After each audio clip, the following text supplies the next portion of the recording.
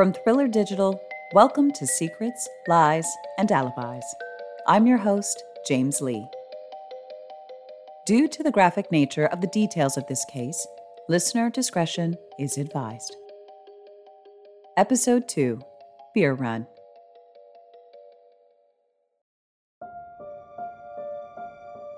Clemente has an admission to make. His English isn't great, so he has to get a Spanish-speaking officer alone. He asks to speak to Deputy Toronzo privately and tells a story that will change the entire course of the case. He admits that he had gone to Cheryl and Carol's house at about 6 or 6:30 that morning.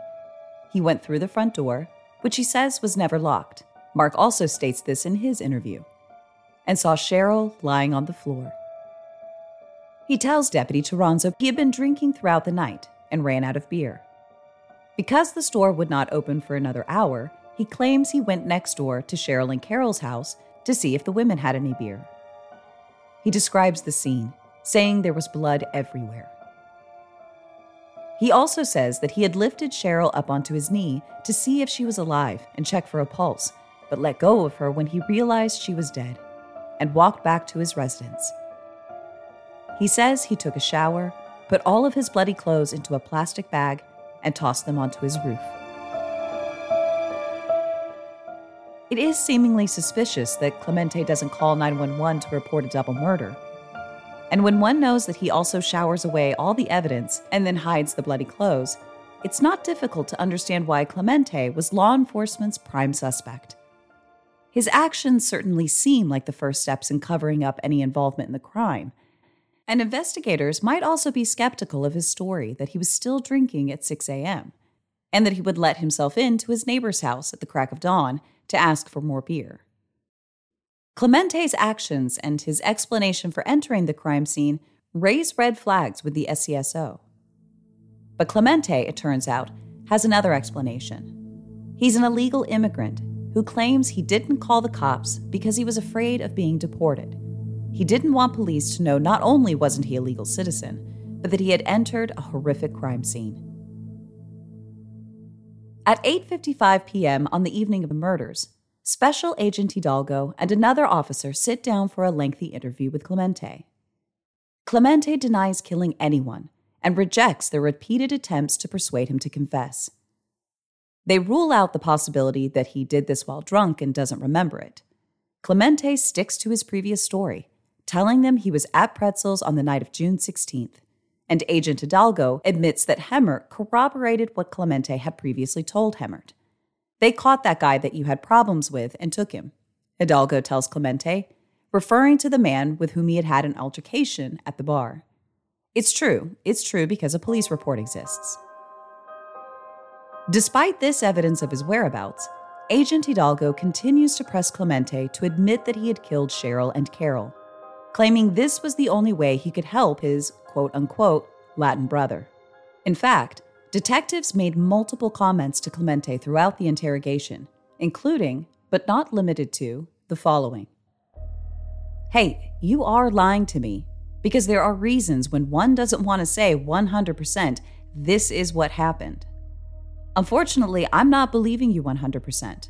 And I tell you, look, I'm telling you based on everything I have learned in this investigation and based in what I have lived. I want to help you, but the only way I can tell the judge, Mr. Clemente was an honorable man. He said, I made a mistake, and this is what happened. There are a lot of problems you're going to have to explain, a lot of things, and you are not explaining them.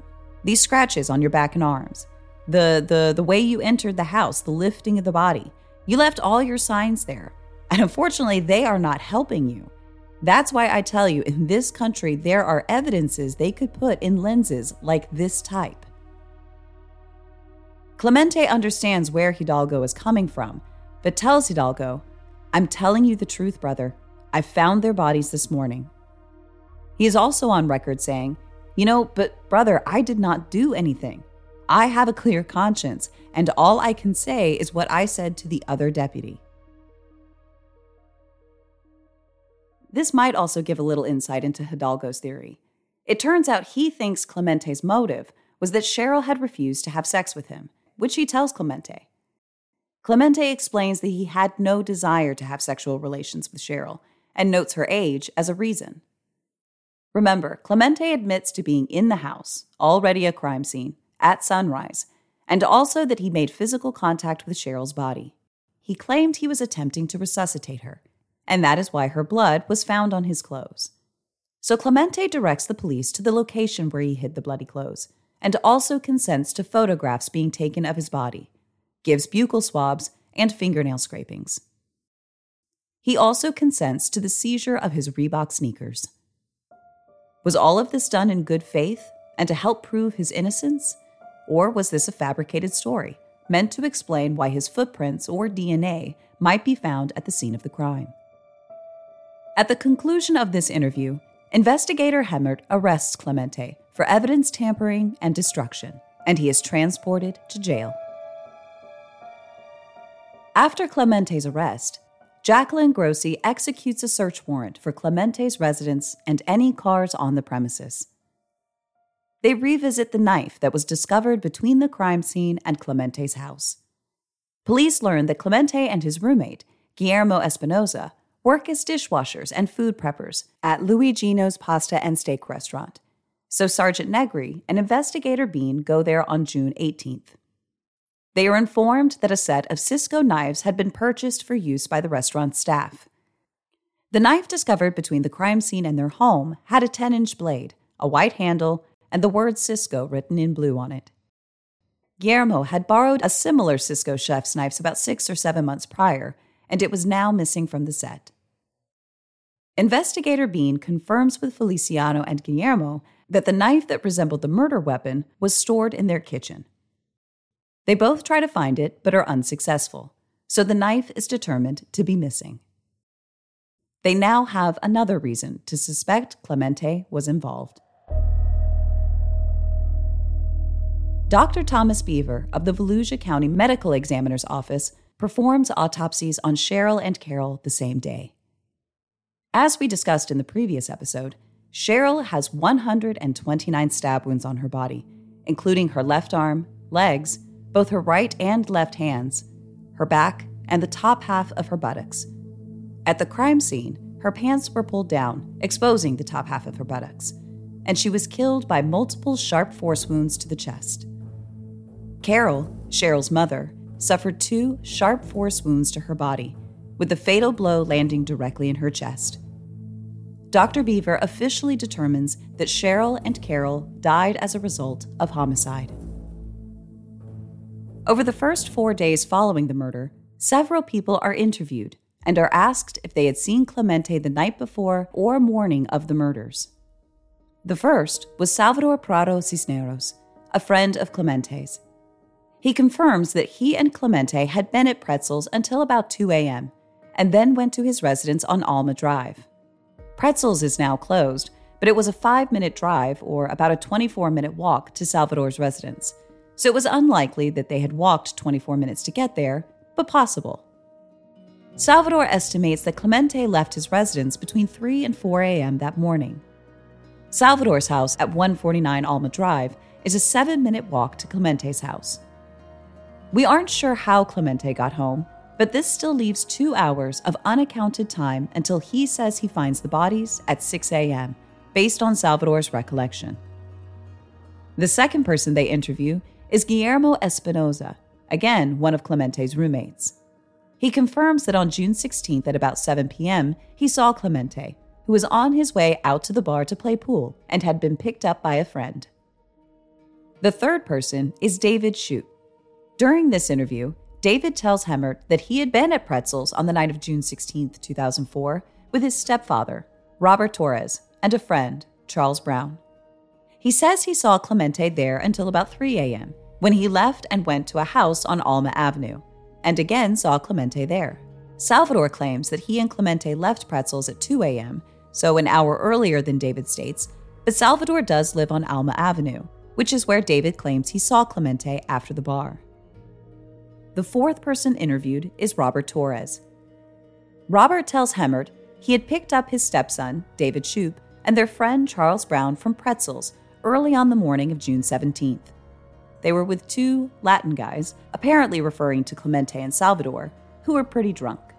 He reports that the really short guy, assuming he was referring to the 4'11 Clemente, had gotten into a fight at the bar earlier that night. He left Pretzels with David, Charles, and the two Latin guys around 2 a.m. and went to a trailer on Alma with them. This information further confirmed that Clemente had been at Pretzels until at least 2 a.m. and then had gone to Salvador's trailer on Alma. The fifth person is Charles Brown, friend of David Shoup. Charles confirms what David and Robert have told Hemmert. He had seen Clemente at Pretzels when he arrived there around 1 a.m. on June 17th, and he had left with him and 3 other people to travel to a residence on Alma shortly after 2 a.m. So 5 people have claimed to see Clemente throughout the night. But since they are all friends with him, or at least acquaintances, it could be speculated that they are all covering for him. The first person wasn't interviewed until 14 hours after they had first interviewed Clemente, giving them plenty of time to potentially communicate a plan and determine what they would say to detectives. Interestingly, not one investigator goes to Pretzels to interview bartenders or the manager to confirm if they, too, had either seen Clemente, confirmed if he had signed a receipt for his drinks or used a credit card, or if they had security camera footage that would or wouldn't identify him. However, based on these interviews, it puts Clemente at Pretzels from a little after 7 p.m. until after 2 a.m., and at Salvador's house until 3 or 4 a.m. This information indicates that Clemente could not have killed Cheryl between 11 p.m. and 1 a.m., which was the window indicated by the degree of rigor mortis. But is it possible that the timing of rigor mortis had been miscalculated? June 22nd to June 24th, 2004.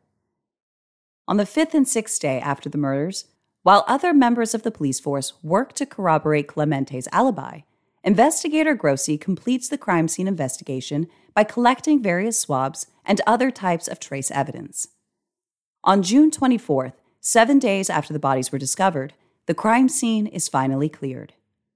Investigator Grossi discovers a credit card and money on the dresser in the southwest bedroom, as well as prescriptions throughout the house, indicating that this was not a failed burglary. The same day, crime scene analyst Christine Craig determines that the footwear impressions in suspected blood from the crime scene are similar in tread design and size to the black Reebok shoes collected from Clemente. This is consistent with Clemente having found both bodies on the morning of June 17th. One thing that was not found in our research was Mark's shoe size. He wasn't wearing any shoes when the police arrived after his 911 call to report the scene, but what if he had been wearing shoes? Mark's shoe size and shoes are unaccounted for. That same day, fingerprint analyst Donna Burks completes a latent fingerprint report on the handle of the knife which was the apparent murder weapon. The report claims that there was a positive identification with the left palm of Clemente Aguirre. Evidence is stacking up against Clemente. On June 25th, based on Burke's palm print identification as the physical evidence, Clemente is indicted on 2 counts of premeditated first-degree murder and burglary, carrying a potential death penalty. If you're curious how law enforcement determines that a murder is premeditated, killing by premeditated design is defined as killing after fully forming a conscious purpose to take human life. The decision must be present in the mind before and during the act. The law does not fix an exact amount of time that must pass before the premeditated intent to kill and the actual killing, but the period of time must be long enough to allow for reflection and deliberation by the defendant. Clemente was indicted on charges of premeditated murder because he armed himself with a knife prior to entering the residence, and was there ample time for reflection sometime before the first and 129th stab into Cheryl's body, and then later with Carol. Filling in the image of premeditation, Clemente's past transgressions of entering the women's home uninvited, as well as allegedly standing over Samantha while she slept. Next time on Secrets, Lies, and Alibis. Clemente's future hangs in the balance as he arrives at his trial. More evidence comes to the forefront, and the American justice system is put to the test. Secrets come to light, lies stack up, and alibis are tested. See you next time.